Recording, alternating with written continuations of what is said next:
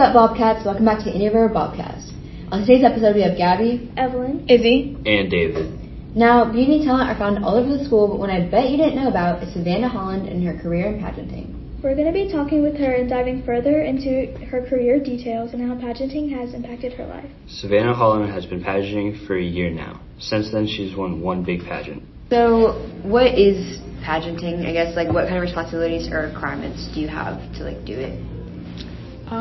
So I compete in the Miss North Carolina organization. So there's different phases of competition, like talent, interview, onstage question.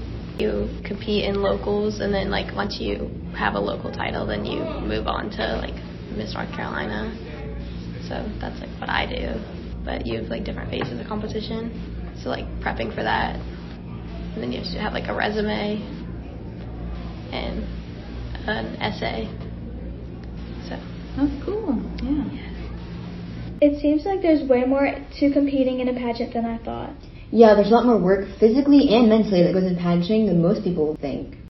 So how did you get your start in pageanting, and who inspired you? I started last year when I broke my back because I'm a competitive dancer. So when I broke my back, I was out of dance for a while. So I started something new, and that was my new thing. My dance teacher actually competes in Miss North Carolina, and she kind of got me into it. So I guess that would be who inspires me. Yeah, I think mentors can have a big impact on your life and can change your life for the better. I agree. I know I have people in my life that have inspired me to reach my goals and try new things. So what are some struggles that you went through, when preparing for pageants or going through the pageants? I know you mentioned your back, but... It's a lot of work, a lot of paperwork, a lot of meeting people, and it can be kind of overwhelming. It's a lot to do. It takes up a lot of your time, but I really enjoy it, so I think the pros definitely outweigh the cons in that. I know I hate paperwork, but I think having a career or hobby that you can fill your time with is very fun. Yeah, paperwork sucks, but at least you can meet other people and learn new things about them. What are some awards that you've gotten throughout your pageant career? Well, I just started this year, so it's not that many, but I'm currently Miss Garner's teen. I've gotten a scholarship for academic achievement. I've won a talent award in Miss Garner's teen. And I'm a finalist for the academic achievement scholarship at Miss North Carolina. Can you tell us a little bit more about the scholarship?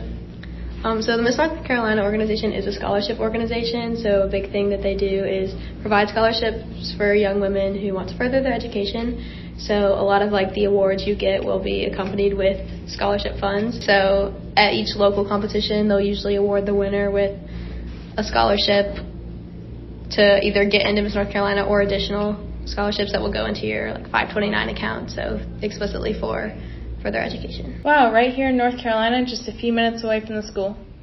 So it seems like there's a lot more to pageanting than you would have expected. All that paperwork, documentation, and just the skill you need to have. That's really inspiring how your journey began with competitive dancing. Then when you broke your back, it led to a new hobby, and that's really benefited your life.